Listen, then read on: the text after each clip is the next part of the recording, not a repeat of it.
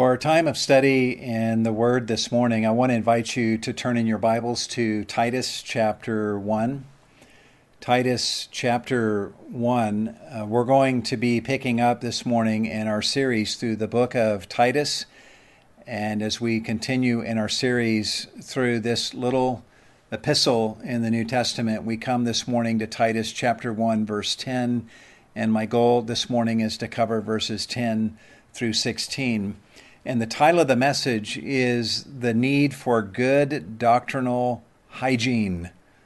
The need for good doctrinal hygiene. There's been a lot of talk in recent days about hygiene, and we're going to be talking about that this morning. We will actually see the Greek word for hygiene twice in our passage today. Our world today has reacted with the most extreme of measures in order to slow the spread of the coronavirus. Schools have been closed, nations have closed their borders, sporting events have been canceled, and sports seasons have been put on hold. Many churches in our country, once again, are not meeting today. Our own governor here in California has ordered all of us to stay home as much as possible. Bottles of Purell are gone from store shelves. Federal agents have surrounded the house of an infected person who had refused to self-isolate. Why have all of these kinds of steps been taken? Well, because there is an invisible virus out there that may infect you and may make you sick, and it could be lethal. We have all seen lists of things that we need to do in order to stay safe and to avoid being infected. We are told that if we follow these guidelines, not only will we make it less likely that we get sick, but we will also make it less likely that an infection will spread to others in our community. And all of these developments that we are living with today set us up to appreciate what the Apostle Paul does in Titus chapter 1. In Titus chapter 1, Paul is telling Titus the steps that he must take to mitigate the spread of false teaching that has already made inroads into the congregation of the church of Crete. And when you read 1 Timothy, which was written around the same time as Titus was written, you realize that an outbreak of the same false teaching was plaguing the church at Ephesus as well. And in Titus chapter 1, Paul is explaining to Titus the measures that he must take in order to protect the church from people who carry the infection of deadly doctrine. In the passage that we looked at 3 weeks ago, the Apostle Paul tells Titus something that he absolutely must do, and that is that Titus must appoint godly elders in every city on the island of Crete. Elders, he says, who, verse 9, are holding fast the faithful word, which is in accordance with the teaching, so that he will be able to exhort in sound doctrine and to refute those who contradict. You'll be interested to know that the Greek word translated sound is the word we get our English word hygiene from. So to use this particular English word, Titus needs to find godly men who hold fast to the faithful word in order that they might exhort in hygienic doctrine. In other words, doctrine that is healthy and which makes healthy. And such elders must refute persons who seek to contradict that sound doctrine. Then notice how verse 10 starts with the word for, meaning that Paul is now explaining the prevalent danger which makes it necessary for Titus to put in place godly elders who are holding fast to the faithful word and exhorting with hygienic or sound doctrine and refuting those who contradict that doctrine. Listen to what Paul says in these verses beginning in verse 10. For there are many rebellious men, empty talkers and deceivers, especially those of the circumcision, who must be silenced because they are upsetting whole families, teaching things they should not teach for the sake of sordid gain. One of themselves, a prophet of their own, said, "Cretans are always liars, evil beasts, lazy gluttons." This testimony is true. For this reason, reprove them severely, so that they may be sound in the faith, not paying attention to Jewish myths and commandments of men who turn away from the truth. To the pure, all things are pure, but to those who are defiled and unbelieving, nothing is pure, but both their mind and their conscience are defiled. They profess to know God, but by their deeds they deny him, being detestable and disobedient and worthless for any good deed. There are obviously a number of good reasons why a church needs godly elders to hold fast to the faithful word and exhort in sound doctrine and refute those who contradict. And we can identify 3 of those reasons in our passage today.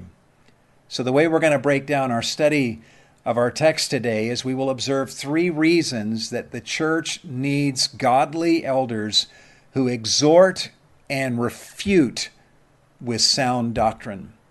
And the first of these reasons is, number 1, because such ministry will have a silencing effect on teachers of error. Once again, observe what Paul says starting in verse 10.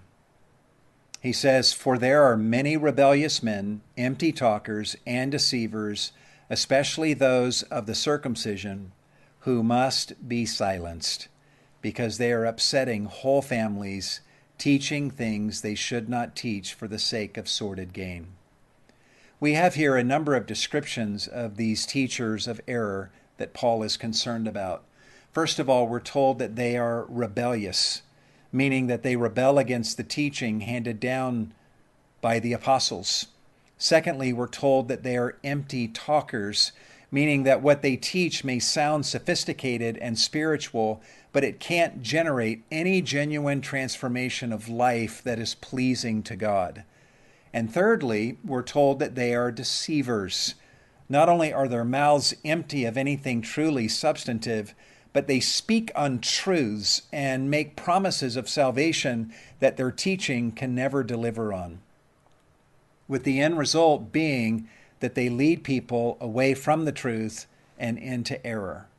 And Paul says that there are many of such men on the island of Crete. This announcement from Paul ought to sober all of us. If there were many such men on the island of Crete in Paul's day, think about how many empty talking deceivers there are in our world today. And nowadays, these deceivers have things like television and social media to get their false doctrines to you, even bringing them directly into your home and into your children's bedrooms. In 1 Timothy chapter 3, verse 6, Paul speaks of these very kinds of people and describes them as those who creep into houses. And modern technology has given purveyors of false doctrines unprecedented capabilities to creep into houses through TVs and laptops and smartphones. And as Christians, we need to be aware that there are many rebellious, deceiving, empty-talking teachers out there who are seeking to lead God's people astray.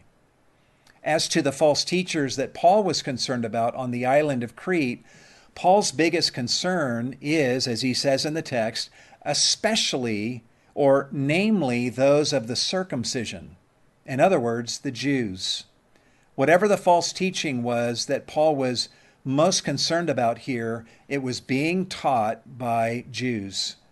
We will learn more about them as this text unfolds, but these were men who added to the revelation of Scripture, and they also added extra regulations onto Scripture as well, forbidding the eating of certain foods out of concern for ritual purity before God. And Paul says that such men must be silenced.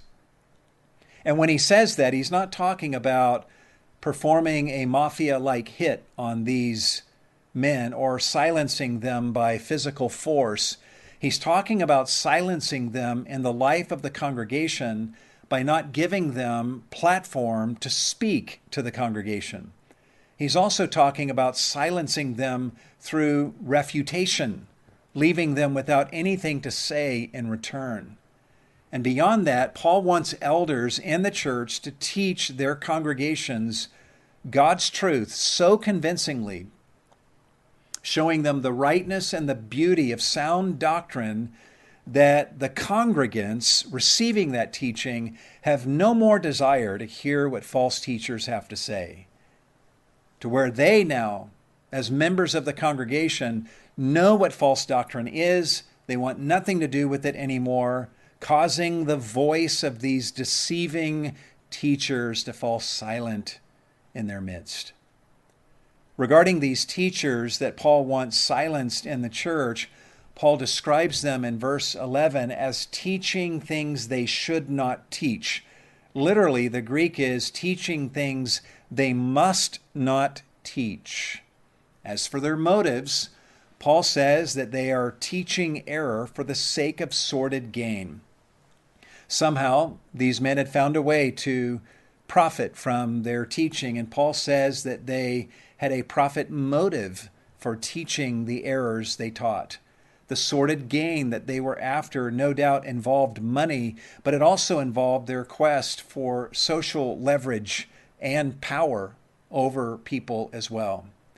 As to the effect of their teaching, Paul says that they are upsetting whole families.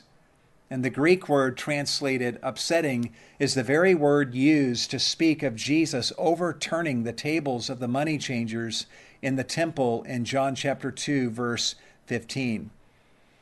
And this is what these false teachers were doing to whole families or households in the church of Crete, turning them upside down in their doctrine, bringing division between members of families that are now divided in their doctrinal beliefs. And in some cases, they were probably leading whole households astray into false doctrine.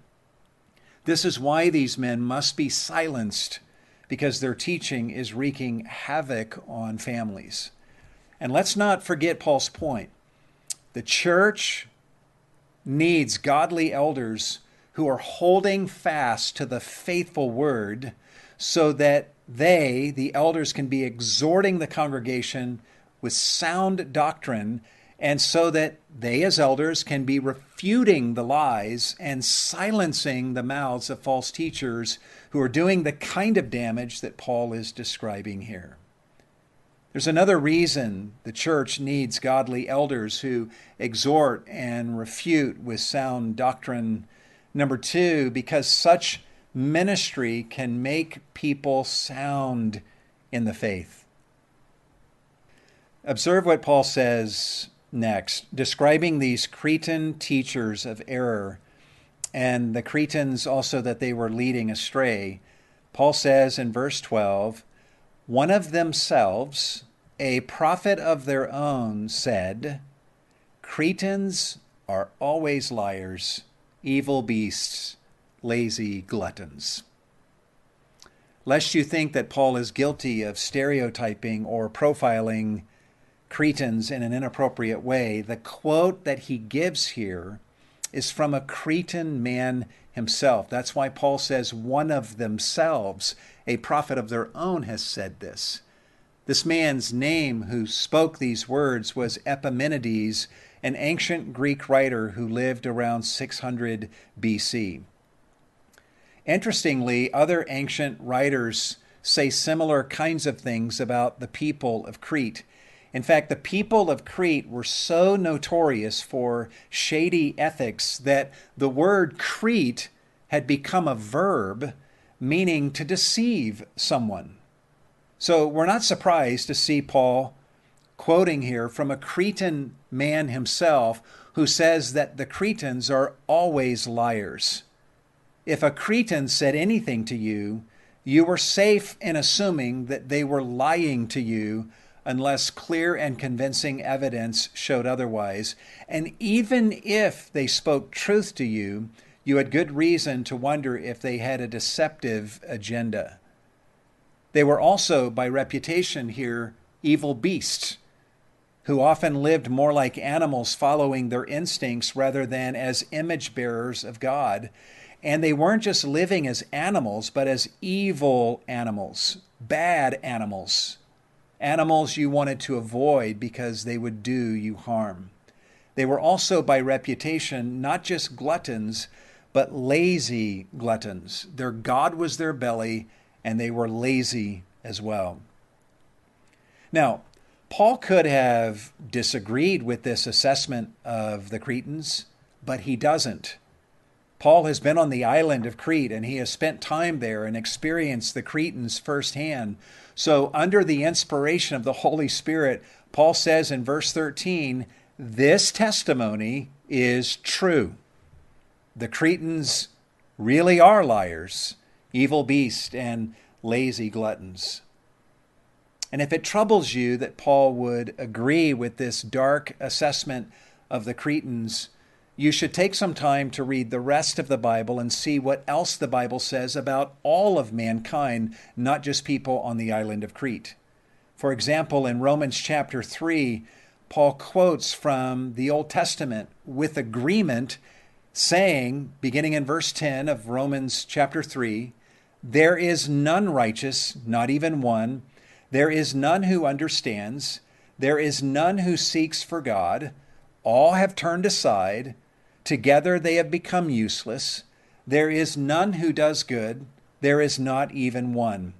Their throat is an open grave. With their tongues they keep deceiving. The poison of serpents is under their lips, whose mouth is full of cursing and bitterness. Their feet are swift to shed blood.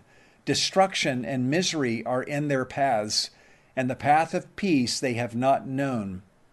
There is no fear of God before their eyes. This is Paul's inspired assessment, guys, of the whole human race, and it's just as dark as what he says about the Cretans here in Titus chapter 1. Also, if Paul's assessment of the Cretans bothers you, listen to how Paul characterizes his own former life in Titus chapter 3, verse 3. Including himself in the same camp as Titus and the Cretan Christians, Paul says, for we also once were foolish ourselves, disobedient, deceived, enslaved to various lusts and pleasures, spending our life in malice and envy, hateful, hating one another. So it's clear here that Paul saw himself and Titus and the Cretans as being the same. But notice how he speaks of himself and Titus and Cretans who had come to faith in Jesus. He says in Titus 3:3, we once were foolish ourselves. We were once this way, but we are not this way anymore because Christ has changed us.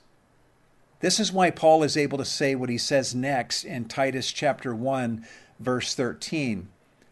Paul could have said next, because the Cretans are always liars, evil beasts, and lazy gluttons, therefore leave them alone because they're unredeemable. But Paul doesn't say this in the second half of verse 13. Instead, he says to Titus, look at what he says, for this reason reprove them severely, so that they may be sound in the faith. This is an amazing instruction from Paul. To reprove is to point out error with the intent of bringing conviction to the conscience, and the Greek word translated severely means to do this reproving in a crisp and decisive way without hemming and hawing and waffling the way people do nowadays. What sinners need is decisive reproof delivered with confidence and saturated with truth. And why does Paul tell Titus to reprove such people? With this outcome in mind. He says, so that they may be sound in the faith. These are astonishingly hopeful words from Paul here. Evidently, in Paul's theology, people who are right now liars, evil beasts, and lazy gluttons can be transformed and be made sound or healthy or hygienic in the faith. People who are right now teaching terrible things for sordid gain can become sound in the Christian faith. People who are right now being led astray by these false teachers can become sound in the faith. And Titus is to rebuke such people precisely because there is hope for them, and the rebuke might serve to bring them to repentance. Think about Paul's own testimony, and you see how true this is. Paul himself once taught things that were contrary to Christianity. He once blasphemed Christ and tried to get others to blaspheme Christ as well. Yet, Christ confronted him on the road to Damascus. Christ knocked him to the ground, literally, and ultimately saved him and made him a man who is now sound in the faith. And it's this very same Paul who is telling Titus and the elders he chooses to reprove sinners severely so that they may be sound in the faith. Speaking about this passage, William Barclay, the commentator, says, and I quote, "Few passages so demonstrate the divine optimism of the Christian evangelist who refuses to regard any man as hopeless. The greater the evil, the greater the challenge. It is the Christian conviction that there is no sin too great for the grace of Jesus Christ to conquer." Unquote. And we see that amazing optimism on display here in this text.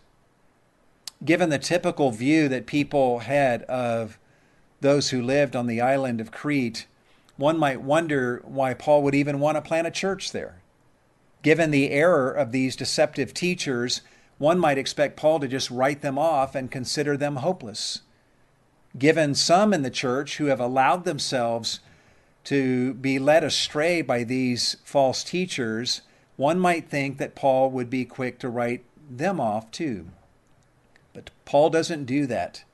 Paul tells Titus to reprove them severely so that they may be sound in the faith. Paul actually seemed to think that if Titus and his fellow elders would engage in this kind of ministry of reproof to these individuals, their ministry will in some cases have its intended effect and be used of God to turn them from the error of their way and transform them into people who are sound or hygienic in the Christian faith. By the way, we also observe in this passage the positive power of reproof when it is properly delivered in a timely way, and how it can serve as a means of change in the life of a person. Some people nowadays try to influence others for Christ by always being nice and never delivering a sharp reproof. But we learn in verse 13 here that severe reproof can actually be a tool used of God to help people do a 180 and become, by the grace of God, sound or healthy in the faith. Anyway, according to verse 14, part of what it means to be sound in the faith involves, look at verse 14, not paying attention to Jewish myths and commandments of men who turn away from the truth.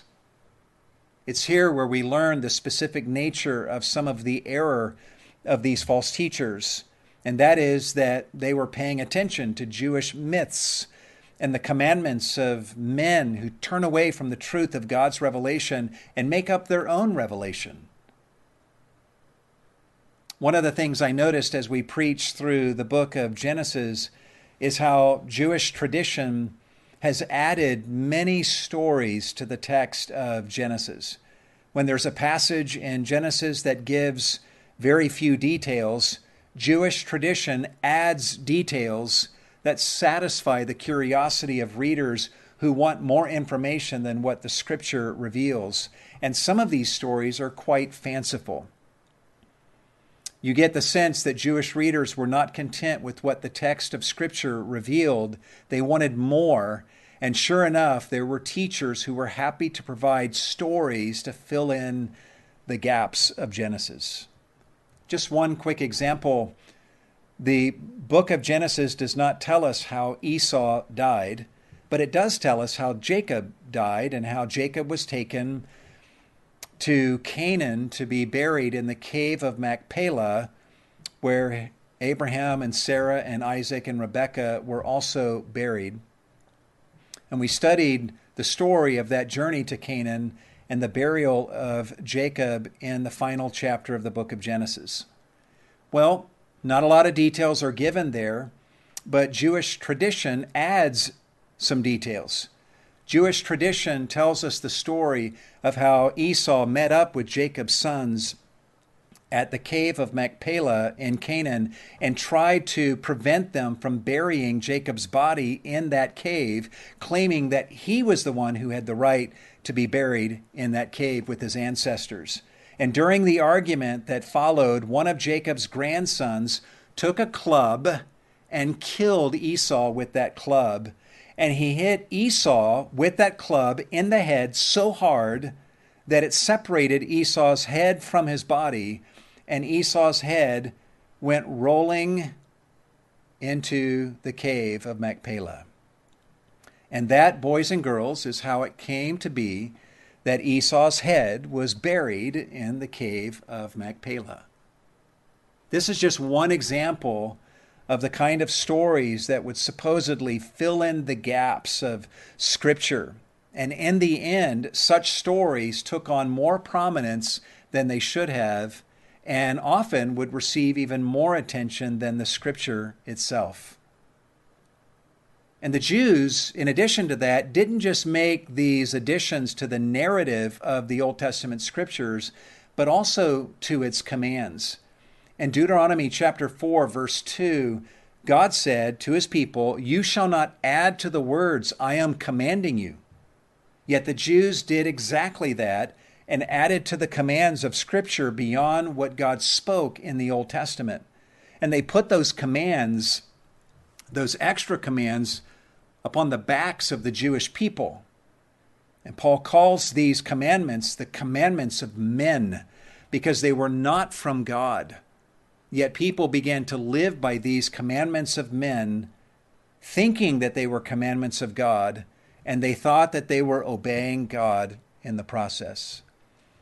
There is always a tendency in the human heart of every age to add to God's commands and to impose those commands on other people.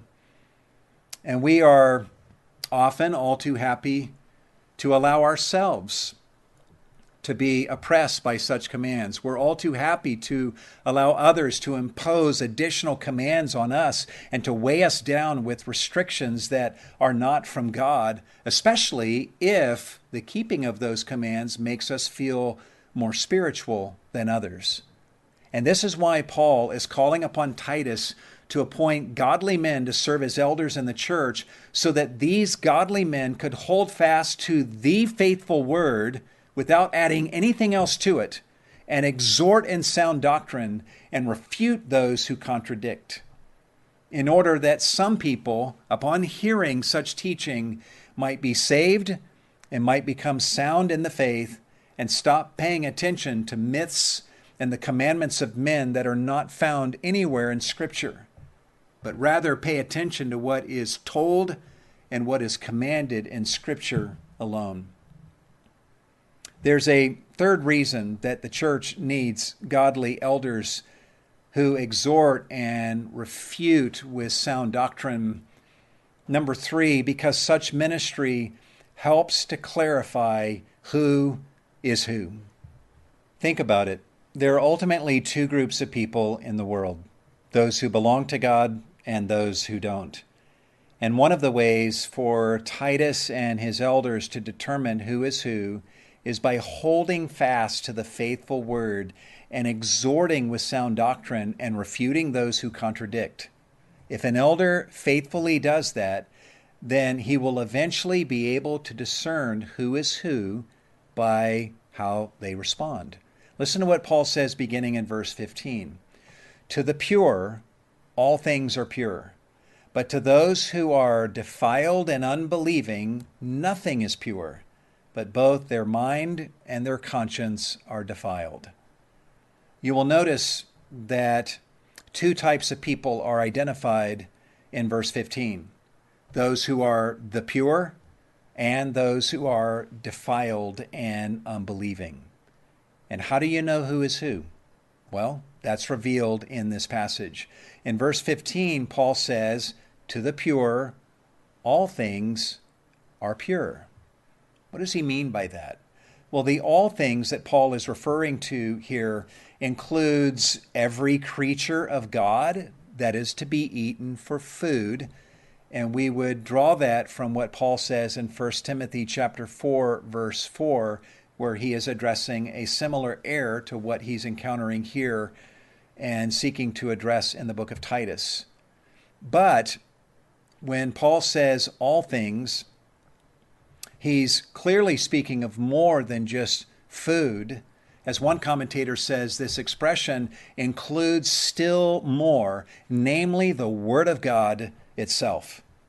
In other words, if someone is made pure through Christ, then he will not worry about any animal meat making him ceremonially unclean before God, and he will certainly cherish the faithful word and deem it to be pure and worthy of reception and belief.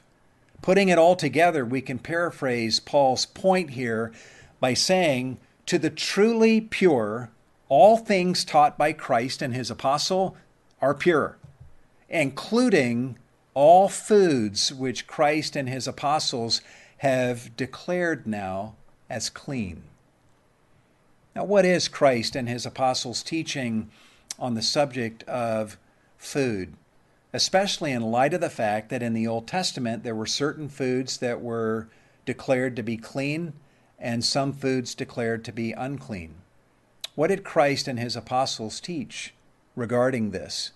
Well, in Mark chapter 7, verses 18 through 19, Jesus is speaking to those who were worried about being made unclean by eating food that the Old Testament declares as unclean. And Jesus says to them in verse 18, do you not understand that whatever goes into the man from outside cannot defile him, because it does not go into his heart, but into his stomach, and is eliminated?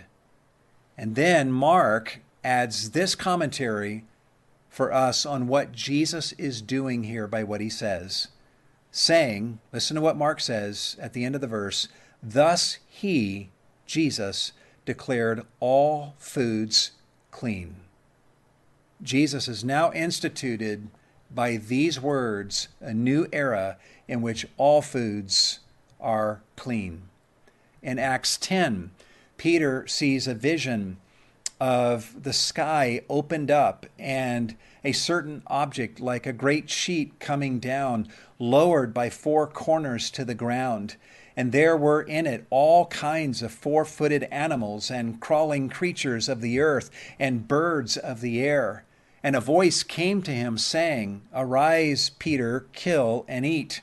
But Peter said, by no means, Lord, for I have never eaten anything unholy and unclean. And again, a voice came to him a second time, saying, what God has cleansed, no longer consider unholy. In addition to this passage, in 1 Timothy chapter 4, verse 3 and 4, Paul himself taught that people are following doctrines of demons who advocate abstaining from foods, which God, Paul says, has created to be gratefully shared in by those who believe and know the truth. Paul then says, for everything created by God is good, and nothing is to be rejected if it is received with gratitude. So this is the teaching of Jesus and the apostles with regard to food. There is no longer a division between clean and unclean. All foods are declared clean before God. Yet, evidently, there were people in Paul's day who ignored this body of teaching and tried to resurrect the eating regulations from the Old Testament and sought to impose those regulations on people's consciences. And in the theology of these false teachers, you don't just need to believe in Jesus in order to be ceremonially clean and pure before God. You need to believe in Jesus plus abstain from unclean foods like shrimp and pork and ham in order to be truly pure before God. Imagine that. Imagine having to abstain from bacon in order to be pure before God. That's what they were imposing upon these people's consciences.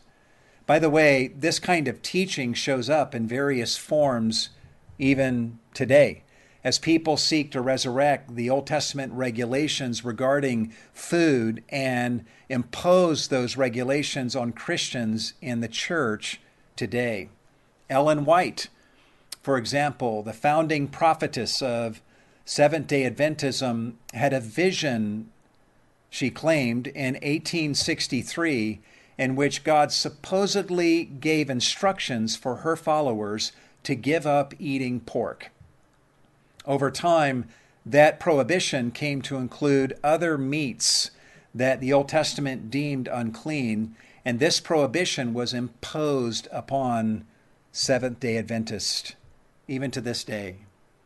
But this kind of thinking shows up elsewhere in the church also. For example, several years ago, a pastor of a church of 20,000 people in the state of Texas preached on a Sunday morning and taught his congregation about eating. And among the things that this preacher said to his congregation were these words, and I want to read them to you. He said, and I quote, "Let's talk a moment about pork, ham, bacon, and pepperoni. These are some of the things the Scripture tells us we should not eat. God knows what's best for us. And back in the Bible days, the pig was considered unclean. It was never considered a source of food. On the other hand, the animals God says are okay for us to eat are things like cow, lamb, deer, and buffalo. Something else the Bible tells us to stay away from is any kind of shellfish, shrimp, crabs, clams, oysters, and lobsters," unquote. The pastor who spoke those words to his congregation is Joel Osteen, and what he is teaching completely flies in the face of the teaching of Christ, who pronounced all foods to be clean, and also in violation of the teaching of the Apostle Paul, who taught the same. Be very wary of any attempt that anyone makes in the name of God to put the eating regulations of the Old Testament upon you and seeks to bind your conscience with those regulations. Paul responds to all this stuff by saying in verse 15, "To the pure, all things are pure." In other words, if someone is truly made pure through Jesus Christ, there is no food that can make him ceremonially unclean or impure before God. And the Scripture itself, which teaches this truth, will be deemed as pure by such an individual. And then, in a most deliciously ironic twist, Paul continues and says, "But to those who are defiled and unbelieving, nothing is pure, but both their mind and their conscience are defiled." In other words, Paul is saying you'll be able to know who the defiled people are because they are the ones who are busy declaring particular foods unclean and telling people not to eat them. As one writer says, they are the people who are forever drawing the circle of the acceptable smaller and smaller Their consciences are always being offended by some new thing. And Paul is saying that these very people who are so finicky about being defiled by unclean foods are actually already defiled on the inside. In fact, he says both their mind and their conscience are defiled and therefore unclean. And their obsession with the uncleanness of foods is in itself a manifestation of their own defilement that they're now projecting onto other things. Imagine coming across someone who has just waded through a septic tank. They have filthy muck covering them from head to toe, leaving a trail of filth and stench wherever they walk. And imagine that this individual is wearing eyeglasses that also have filthy muck all over them. And imagine that you try to hand this individual a clean water bottle to drink, and this person looks at that bottle of water through their filthy glasses, and they say, "Oh no, that bottle looks filthy to me. I dare not touch it, lest it make me dirty." As crazy as that analogy sounds, that's the way Paul would say it is with these false teachers. They're already defiled in the worst of ways, yet even the healthy teaching, hygienic sound doctrine, even the healthy teaching, the truth is not clean to them, but is treated as unclean. And in addition to viewing the truth as unclean, they also look at various kinds of foods as unclean, which they must avoid in order to keep themselves from being defiled, supposedly. And in the process, they show what a fragile thing their purity is, right? Think about it. If someone's purity can be ruined by eating a particular food, then their purity isn't really all that impressive after all, right? I mean, if your purity is so fragile and vulnerable that it can be ruined by taking a bite of a particular kind of food, then no one should be interested in whatever version of purity you claim to have anyway. In verse 16, Paul further describes these teachers of error who worry about the defilements of food, and he says in verse 16, "They profess to know God, but by their deeds they deny him, being detestable and disobedient and worthless for any good deed." Notice how Paul describes these people. First of all, these people profess to know God. They profess to know the truth about God and profess to have a relationship with him. They make this profession with their mouths, but Paul says by their deeds they deny him. And the deeds that Paul has in mind are their deeds of abstinence and their deeds of teaching others that they must abstain from certain foods together with them in order to be clean before God. By such deeds, Paul would say they are denying Christ and denying the truth taught by Christ and his apostles. Namely, they are denying the sufficiency of Christ in his ability to make a person pure before God. And because of their denial of Christ, because of their unbelief in Jesus in this way, Paul says they are being detestable. Literally, they are an abomination, Paul is saying. This Greek word that is translated detestable is the very word that the Greek Septuagint uses to translate the Hebrew word for abomination in multiple places throughout the Old Testament, including unclean foods in the Old Testament. And Paul is using this word to describe these teachers of error on the island of Crete. They themselves are detestable abominations to God. That's the worst thing Paul could have called them. Paul also describes such people as disobedient and worthless for any good deed. They're just like the Cretans, Paul would say.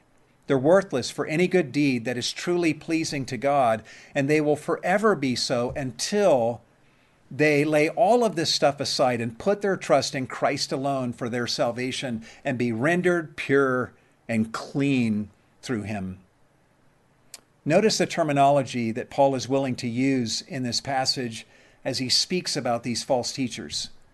Such language is the language of sharp reproof. Paul doesn't describe these people as honestly mistaken. He doesn't describe them as people who are sincerely following their own truth. He doesn't describe them as people who are worshiping the same God as we worship. Paul doesn't say, well, I'll leave it to God to judge them and I'll just stay positive in my preaching. No, Paul points to these people and describes them as detestable, disobedient, and worthless for any good deed. And in speaking this way, Paul is showing Titus how to speak about them as well. We're going to stop here for today, but I just want to take a few minutes to bring closure to a couple observations that we can make. First of all, Jesus can make you clean. I'm here to tell you this morning that if you want to be pure before God, abstaining from certain foods is not going to help you. You can be the most vegan person on the planet, and that will not make you righteous before God. You can abstain from every non-organic GMO product on the market today, and it will not make you one whit more righteous before God. In fact, apart from Jesus Christ, all your righteousness will be as filthy rags, and you will be deemed, if you don't believe in Christ, you will be deemed an abomination by God on Judgment Day. That's the teaching of the New Testament. In Revelation 21, verse 8, we're told that those who do not believe in Christ will be damned to the lake of fire, where the text says, where the unbelieving and abominable will be cast. And the word translated abominable in Revelation 21:8 is the same word that is translated as detestable in Titus chapter 1. This is because your greatest problem to fear is not unclean foods, it's your sin. The greatest thing for you to fear is not the coronavirus that can come into you from the outside. It's sin that has already gotten into you. The coronavirus may infect a few million people and cost some of them their lives, but the Bible tells us that every person on the planet has already tested positive for sin. And the Bible tells us that this condition is 100% fatal. Imagine that news being blared across our news stations tonight. If people really believe this, how would they respond? It's amazing to me that people will panic and they'll scarf up every available bottle of Purell hand sanitizer that they can find, yet think nothing of the blood of Christ, which is the only thing that can cleanse them from their sin. And the blood of Christ will never run out. It will never run dry. It will never lose its power. It will never be unavailable to any sinner who repents of their sins and believes in Jesus. Sin is our greatest problem, and the only solution is Jesus Christ. Jesus Christ is so pure that he could declare all foods clean with just a spoken word in Mark chapter 7. He is so pure that he could touch unclean lepers and heal them and make them clean instantly. He is so pure that he could speak to his disciples in John chapter 15 and then say to them in verse 3, "You are already clean because of the word which I have spoken to you." If you believe in Jesus and call upon his name, he will touch you and make you pure before God. He will take his blood and cleanse your conscience, and he will make you eternally clean. Though your sins right now be as scarlet, they will be as white as snow. And when Jesus, through his blood, makes you clean, there is no food on the planet that can ever make you unclean again. There's something else to notice in our passage today that might be easy for us to miss. It's utterly fascinating to me that Paul refers to these persnickety Judaizers as gluttons. That's the last thing that they would have ever thought that anyone would call them. In fact, I can imagine them hearing Paul call them lazy gluttons and protest and say, Paul, you can't call us gluttons. We're the ones who abstain from foods and try to get others to abstain with us. Yet Paul lumps them into the same category as the lazy gluttons who populated the island of Crete. And why would he do that? Why would he lump these abstainers from foods together with gluttons? Because in Paul's mind, gluttony is not simply an overconsumption of food. In Paul's mind, gluttony is an over-attention given to food in whatever form that over-attention may take. As one writer says, to be a glutton isn't simply to be driven to overeating, but to make one's stomach one's god, and there are a number of ways of doing so. In fact, in the Screwtape Letters, C.S. Lewis says that a person is guilty of gluttony essentially when he allows the devil to use his belly and palate to produce peevishness, impatience, uncharitableness, and self-concern.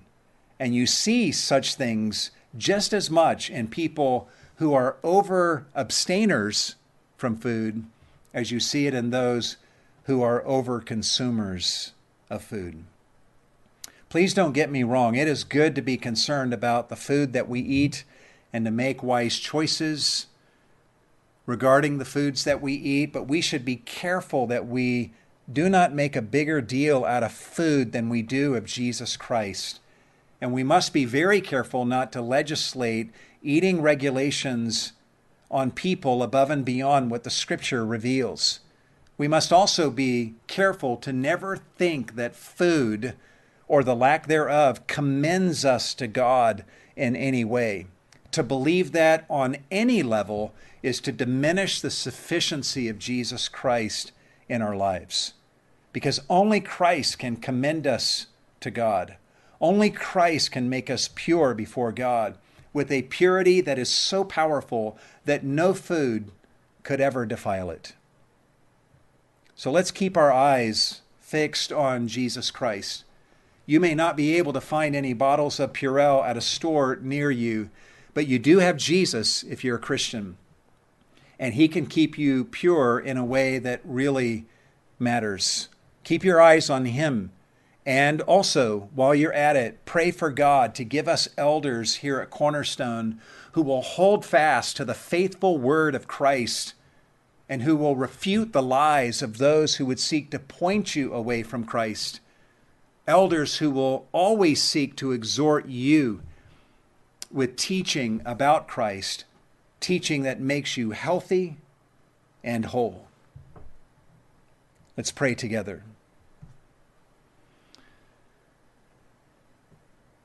Our Heavenly Father, we thank you so much for your word and for what this passage of Scripture reveals to us. We praise your name for the sufficiency of Jesus Christ, who takes us 100% of the way to God and who makes us pure and clean before you, Lord. There is nothing that needs to be added to Jesus to make us complete before you and clean before you. Yet we know, Lord, that there is the temptation in all of our hearts to look away from Christ and to trust in other things. Maybe to put some of our trust in Christ, but then to also deposit some of our trust in other things to make us truly clean and whole before you. Lord, we ask that you would show us the full, beautiful sufficiency of Christ, that everything else would pale in comparison, and that we would turn our eyes from all other things and fix our eyes solely upon Jesus, the author and the finisher of our faith, and the one who truly makes us whole and makes us clean. Lord, these are interesting times in which we live. I know there are many in our church body who are hurting right now and who are fearful right now. Some in our church body have already begun to be profoundly impacted by all that is transpiring with the coronavirus and the response to that. And we pray, Lord, that your peace would be upon all of the people of this church. Help us to serve one another well during this time. We also know, Lord, that there are many in our society today and in our neighborhoods who are fearful, who are worried, and many of them are asking deep questions in the quietness of their hearts. Questions of life and death and eternity and how they can be made right with God. And there will be plenty to speak into them and to direct them to ways to God that are apart from Christ, that will never successfully lead them to God. And we ask that you would help us during this time to speak the truth of our all-sufficient Savior, Jesus Christ, to those who are asking these questions, that they would hear the good news of salvation through Jesus, and that they would, even during this time of great upheaval and fear, be brought to a saving knowledge of Jesus Christ. If there's any within the sound of my voice who is feeling your Holy Spirit drawing them to yourself, I pray that you would empower them to respond and look to Jesus and live through him. And for those of us who do believe in Jesus, Lord, use us. And may we, through the words that we speak and the deeds that we do, show forth the beauty of our great Savior, Jesus Christ. We ask these things in his mighty name. And all God's people said, Amen.